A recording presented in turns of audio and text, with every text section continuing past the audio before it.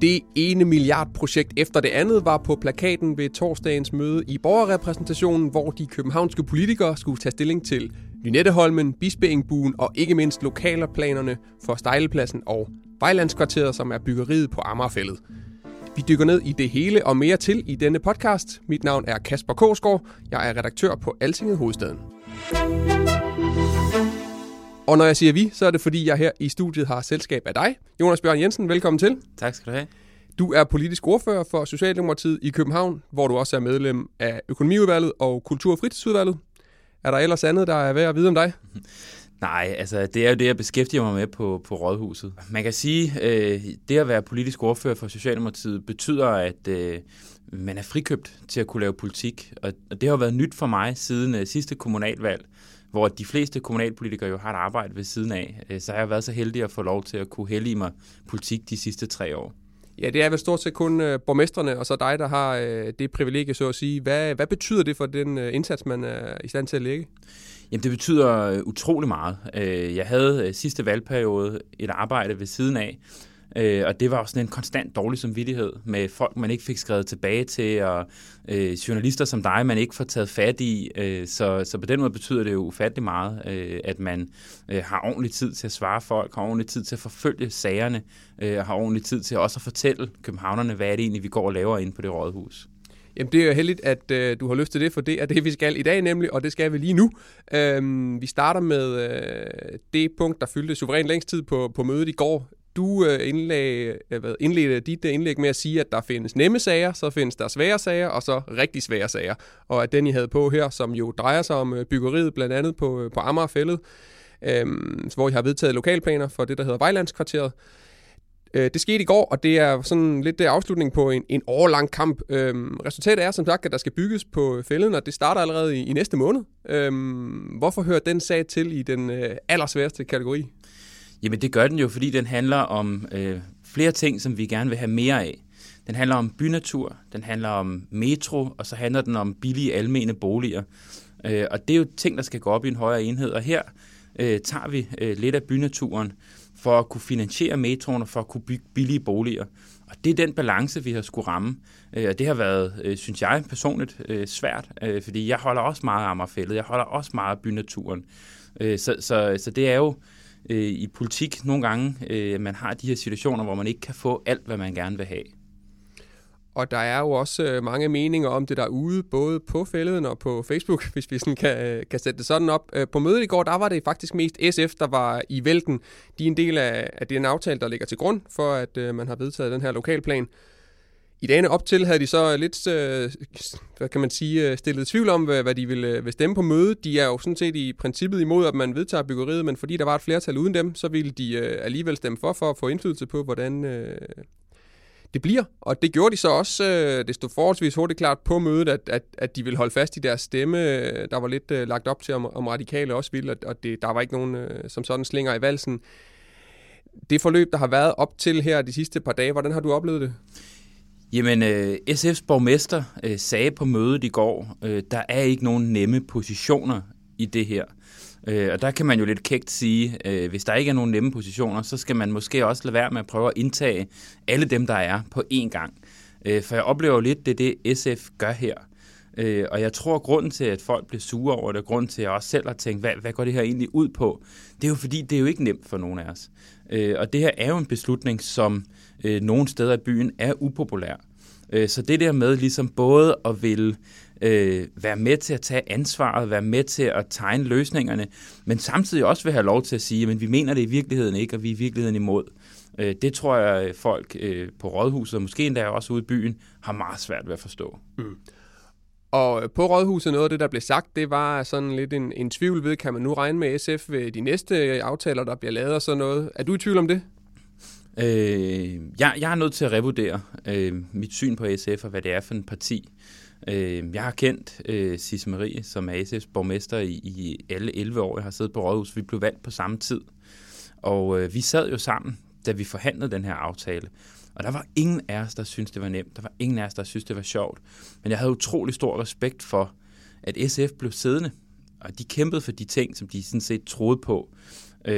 Og derfor så har jeg enormt svært ved at se det der med, at når tingene så bliver alvor, vi står og kigger på målstregen for at få lukket noget, som vi alle sammen synes har været svært, så begynder man alligevel at ryste lidt på hånden og så tvivl og skal markere. Og det er klart, altså hvad bliver det næste sag, hvor et SF på en eller anden måde ikke mener, at den aftale, de lavede med os andre og skrev under på, er en, de er nødvendigvis er nødt til at stå på mål for, eller holde frem til, at den skal vedtages i borgerrepræsentationen. Resultatet blev jo, at de stemte for og bakker op på den måde, men det bliver da i hvert fald spændende at følge. Som sagt var der milliardprojekter en masse her på mødet, og et af de andre var Bispeengbuen. Der var ikke rigtig nogen debat om det, men alligevel blev det jo behandlet, og det der skete var, at man giver et år mere til at beslutte, hvad der skal ske med den her statsejede kæmpe indfaldsvej, der går igennem over Frederiksberg ind igennem byen, bliver til H.C. Andersens Boulevard. Den trænger til at blive renoveret, og i forbindelse med det er der flere, der gerne vil af med den, og der er så kommet et forslag om, at man måske kunne starte med at rive halvdelen ned, og det er det, der er brug for mere tid til at regne på. Hvad tror du, det ender med? Jamen altså, diskussionen omkring Bispeengbuen hænger på en eller anden sjov måde jo lidt sammen, også med Amager Fælled-diskussionen, som jo handler om pladsen i den her by. Hvad skal vi bruge vores plads til? Og jeg bor jo selv på Nørrebro, og det vil sige jo meget, meget tæt på Bispeengbuen. Og jeg synes ikke, det er en særlig god måde, vi bruger pladsen på med sådan en motorvej i anden sals højde. Så derfor er man jo begyndt at kigge på, kunne man fjerne den, kan man rive den ned, kan man grave den ned? Og hvis man skal grave den ned, så er det et gigantisk projekt til flere milliarder kroner. Og der er der nogle dygtige folk på Nørrebro, nogle ildsjæle, særligt Anders Jørgen, som jo står i spidsen for Miljøpunkt Nørrebro, som har sagt, måske behøves vi ikke at grave den ned. Den er bygget overdimensioneret til den kapacitet, der er i dag. Vi kunne starte med at rive halvdelen af den ned. Og det vil jo frigive en del plads og være en meget, meget billig løsning. Og så kan vi jo i mellemtiden tænke over, om vi synes, der er råd til det store projekt med at grave hele vejen ned. Jeg tror meget vel, at det med at rive halvdelen af Bispeengbuen ned, det kan være løsningen i den her sag, i hvert fald i første omgang. Ja, i første omgang, fordi det er jo ikke en endelig løsning, som du også siger, så der vil jo skulle ske noget. Også med den plads, der så kommer, kan man vel også kunne udnytte midlertidigt, hvis man har en håb om, at det hele skal forsvinde en dag, og der skal være den her store tunnel. Måske lidt apropos tunnel, så kan vi også snakke om Lynetteholmen, som var det tredje kæmpe projekt, I behandlede i går. Faktisk for anden møde i træk jo, var der et debat om Lynetteholmen. For 2 uger siden var det et høringssvar til miljøvurderingen af projektet, eller del af det, og i går var det så et høringssvar fra kommunen til den anlægslov, der er i Folketinget om at skulle anlægge øen, som skal fungere som jorddepot for alle det byggeri, der er i København og omegn. Det er også en følelsesladet debat, ligesom den om byggeriet på Amager Fælled er det. På det forrige møde, der var du lidt ude efter især Enhedslisten og deres måde at håndtere den her debat på. Der har været en tur i Mediemanesien om en plakat, de har hængt op på Vesterbro med nogle tal, som vist ikke helt er dækkende for, eller overhovedet faktisk ikke dækkende for det, der kommer til at ske, har de også selv medgivet. Jeg havde Karina Vestergaard Madsen her i studiet for et par uger siden. Hun er ordfører for Enhedslisten på Rådhuset. Hun sagde, ikke specifikt til plakaten, men til deres debatform i det hele taget, at der også på jeres side, altså ja-partierne, er sådan lidt lemfældig omgang med konsekvenserne og tallene i den her debat. Har hun på en måde ret i det? Altså det mener jeg på en måde, hun har ret i, og hele den her procesdiskussion er jo ikke særlig interessant i forhold til at snakke om det i virkeligheden handler om, nemlig det at lave en ø i den nordlige ende af havnen af København for på den ene side at stormflodssikre byen, på den anden side at håndtere al den jord, der er i byen. Og så jo det element, som jeg synes er vigtigt, og hvor jeg har svært ved at se både Enhedslisten og Alternativets position i den her sag. Da vi diskuterede sagen om Amager Fælled i går, blev der jo også rejst det her spørgsmål, hvor stopper det her? Tager vi bare bid for bid af naturen, indtil der ikke er mere natur tilbage? Hvor stopper det? Og for mig at se, er Lynetteholmen jo svaret på at sige, det er her, det stopper.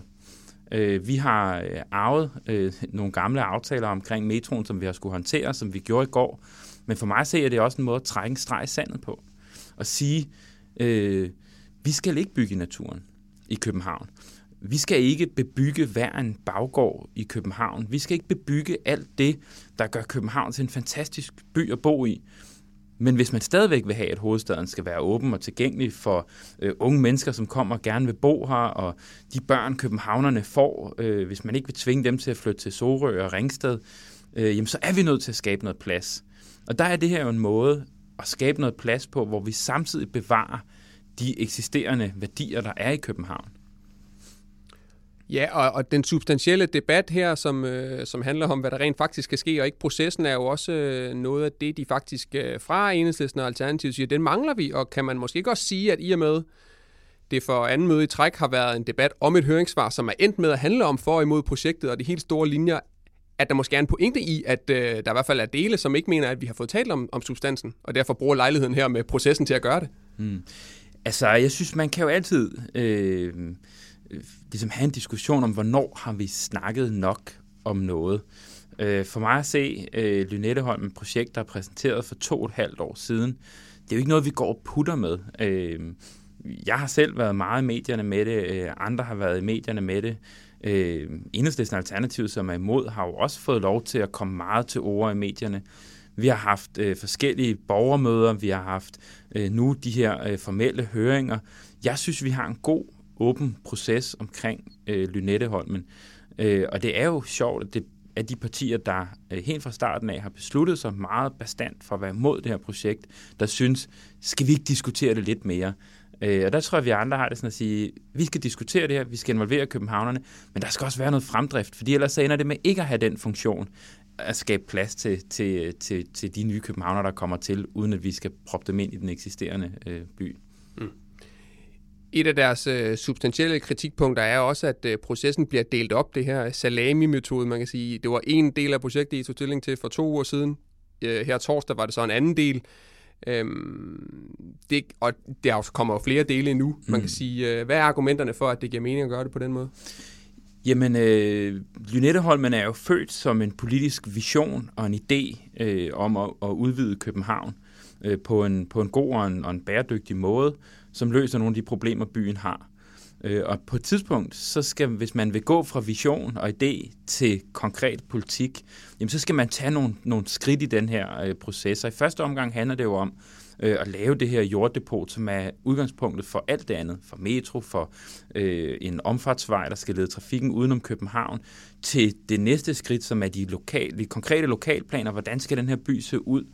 Og der tror jeg, at det er en meget god idé, at man tager det skridt for skridt i processen, så man kan få diskuteret lidt i bund de forskellige elementer, der knytter sig til de forskellige skridt. Det, der fylder meget lige nu, det er jordkørslerne. Altså alt det jord, der skal transporteres til Lynetteholm. Jeg er rigtig glad for, at vi har plads til at tage den debat, uafhængigt af de andre elementer, for ellers så var den nok druknet. Det kommer til at have stor betydning for københavnerne, hvilke ruter de her lastbiler skal køre. Kan vi sejle noget af jorden? Skal vi lave nogle nye veje, trafikforanstaltninger? Er der steder, hvor der skal være cykelstier for at sikre bløde trafikanter? Alle de her ting, det har vi lejlighed til at diskutere i bund nu. Det tror jeg, det er rigtig, rigtig godt. Så må vi tage de andre ting bagefter. Og et gennemgående argument fra dit eget og de andre ja-partier i den her sammenhæng, det var også, at nu tager vi stilling til, at der skal laves et jorddepot. Hvis der så senere viser sig, at nogle af de andre aspekter med byggeriet eller anlægget er problemer, så giver det sådan set mening i sig selv at have det her jorddepot, fordi man også kan lave stormflodssikring med det, hvis jeg lige skal tage lytterne med lidt ind i rummet i går. Ja, og ind på altinget.dk kan man også læse transportministeren forholde sig til, at man løbende vil se på de mere samlede vurderinger. Det har han givet et svar til Folketinget, hvor han siger, at det er på altinget.dk/hovedstaden, hvis man vil læse mere om det. Nok om store infrastrukturprojekter i milliardklassen. Vi skal også forbi noget af det, som er lidt tættere på manges hverdag, nemlig folkeskolen. Der var flertal for et forslag fra Enhedslisten om, at eleverne i de københavnske skoler ikke skal tage del i de nationale test her i foråret, på grund af den nedlukning, der har været, og selvfølgelig også har ramt skolerne. De små børn hele vejen op har været i hjemmeskole og går en lidt utryg tid i møde. Man kan sige, at det her med, om skolerne skal være med i de nationale test, er ikke noget, kommunen bestemmer. Så det, I faktisk blev enige om, det var, at overborgmesteren og børne- og ungdomsborgmesteren, begge fra dit eget parti, Socialdemokratiet, skal tage fat i regeringen i Undervisningsministeriet. Ja. Det var der stort flertal for. Tror du, det betyder, at man så bliver fri for nationale test i de københavnske skoler? Jamen, det er jo et element i den debat. Jeg tror egentlig, man sidder på Christiansborg og i regeringen og tænker sig rigtig godt om i øjeblikket i forhold til nationale tester, i forhold til, hvordan skal vi overhovedet få eleverne tilbage i skole, hvordan skal vi starte op igen. Jeg har jo selv en pige, der går i 3. klasse, ikke, og kan se, at der er så ufattelig mange spørgsmål, der skal tage stilling til nu. Så det her er jo en måde for os fra København ligesom at blande os i den debat. Og tit er det jo sådan, at man i kommunerne er tættere på det konkrete niveau, har måske en mere konkret dialog med den enkelte lærer, med de enkelte skoler, skoleledere, lokale fagforeninger og alle de her ting. Så det er jo vores måde ligesom at sende et signal til Christiansborg. Det gør vi nogle gange, og det gør vi i nogle sager. Vi har også gjort det omkring forsøg med legalisering af hash i København, hvor vi siger, at vi synes, vi har en særlig problemstilling i hovedstaden, som vi gerne vil have, regeringen forholder sig til. Og det er altid en balancegang, for hvis vi ender med at skulle sende et brev til regeringen, hver gang vi har holdt et møde på organisationen, så tror jeg, de ender med at være ret ligeglade med de breve, de får. Så det er jo altid med ligesom at holde balancen. Hvornår gør man det, hvornår gør man det ikke? Og der besluttede vi så i går, med det her med national test, netop fordi vores vurdering er, at man sidder og overvejer meget for og imod, der vil vi egentlig gerne give vores besyv med som bystyre her i byen. Og det bliver så Lars Weiss' første brev til regeringen som overborgmester. Jeg kan huske, for et par måneder siden, der var der en indstilling fra Dansk Folkeparti om politiheste. Der konstaterede han, at det blev ikke hans første brev. Det gør det så nu om nationale tests. Så skal vi også lige forbi her til sidst et punkt, der ligger den her podcasts hjerte nær, nemlig processpørgsmål og arbejdsgangene på Rådhuset og i borgerrepræsentationen. I opdateret og faktisk revideret forretningsordenen for møderne. Det mest i øjnefaldende er nye taletidsregler. Du har fortalt mig, at det er noget, I laver af og til, så det er lidt svært at holde øje i, hvad der lige sker frem og tilbage. Men de, der er blevet vedtaget nu, de er inspireret faktisk af den måde, I afholder møderne nu her, hvor det jo er digitalt over Teams. Det gælder for, når der kommer rigtige møder igen. Et af de punkter, der er ændret, det er, at debatterne, når der er sådan, går på omgang mellem medlemmerne, ikke længere foregår i runder, og at man får ordet i runder, men at man bare kommer på i den rækkefølge, man har fået ord, så fremt man der ikke har haft det endnu. Det betyder, at der ikke er noget sådan naturligt stop for en debat. Nu var der så en næsten 2 timer lang debat om en lokalplan og byggeri på Amagerfælled i går. De her nye regler, kan de betyde, at det bare fortsætter i en uendelighed, tror du? Nej, det tror jeg ikke. Og det er der jo egentlig heller ikke nogen af os, der har en interesse i. De nye taletidsregler, det er en justering, som gør det lidt mere flydende, og som forhåbentlig kan skabe en lidt mere fri debat. For eksempel, man kunne forestille sig, at man havde en sag, som havde flere elementer, hvor at nogen er meget optaget af et element, og andre er optaget af et andet element. Der er det klart med de nye taletidsregler, så vil man ligesom kunne diskutere det ene element i bund først, og så gå videre til det næste bagefter, hvor nu hvor man har det her med, at man må få ordet 3 gange, det må man i 3 runder, så kan det nogle gange give en lidt mere rodet debat, hvor det er sværere at have en dialog med hinanden og referere til, når man det, som Enhedslistens ordfører lige sagde, det er jeg uenig i, eller det er jeg meget enig i, så er man nødt til at sidde og vente på, at det bliver ens tur igen i anden runde, for så skulle vende tilbage til noget, som måske er 3, 4, 5 indlæg, siden det er blevet sagt. Så forhåbningen er her med den her lille justering, at vi får en lidt mere fri debat. Og jeg tror, det vigtigste er jo, at de her taletidsregler sikrer, at alle kan komme til ord. Ligegyldigt om man er fra et stort parti eller fra et lille parti, om man er løsgænger, så det, at københavnerne har valgt, at man skal sidde derinde, der har man simpelthen ret til at kunne komme til ord. Og det synes jeg ligesom er det vigtigste med vores taletidsregler. Som en af dem, der følger møderne, så er jeg da spændt på, hvordan det kommer til at spænde af. Men det vil jeg også sige tak for i dag, og tak til dig, Jonas Bjørn Jensen, politisk ordfører for Socialdemokratiet. Jamen selv tak. Det var virkelig en fornøjelse at komme her og snakke. Det var meget, meget begivenhedsrigt møde i går. Måske det mest begivenhedsrige, vi har haft i hele den her valgperiode. Så jeg føler mig lidt heldig. Det lige var i dag, jeg fik lov til at komme ind og snakke med dig, Kasper. Jamen det er jeg glad for. Også tak til dig, der lytter med derude. Du kan læse mere om lokalplaner, Lynetteholmen og meget andet på altinget.dk/hovedstaden. Til gengæld vil jeg så bede dig om at smide en anmeldelse af podcasten her, der hvor du lytter. Mit navn det er Kasper Korsgaard, og jeg er tilbage om 4 uger med meget mere københavnsk politik.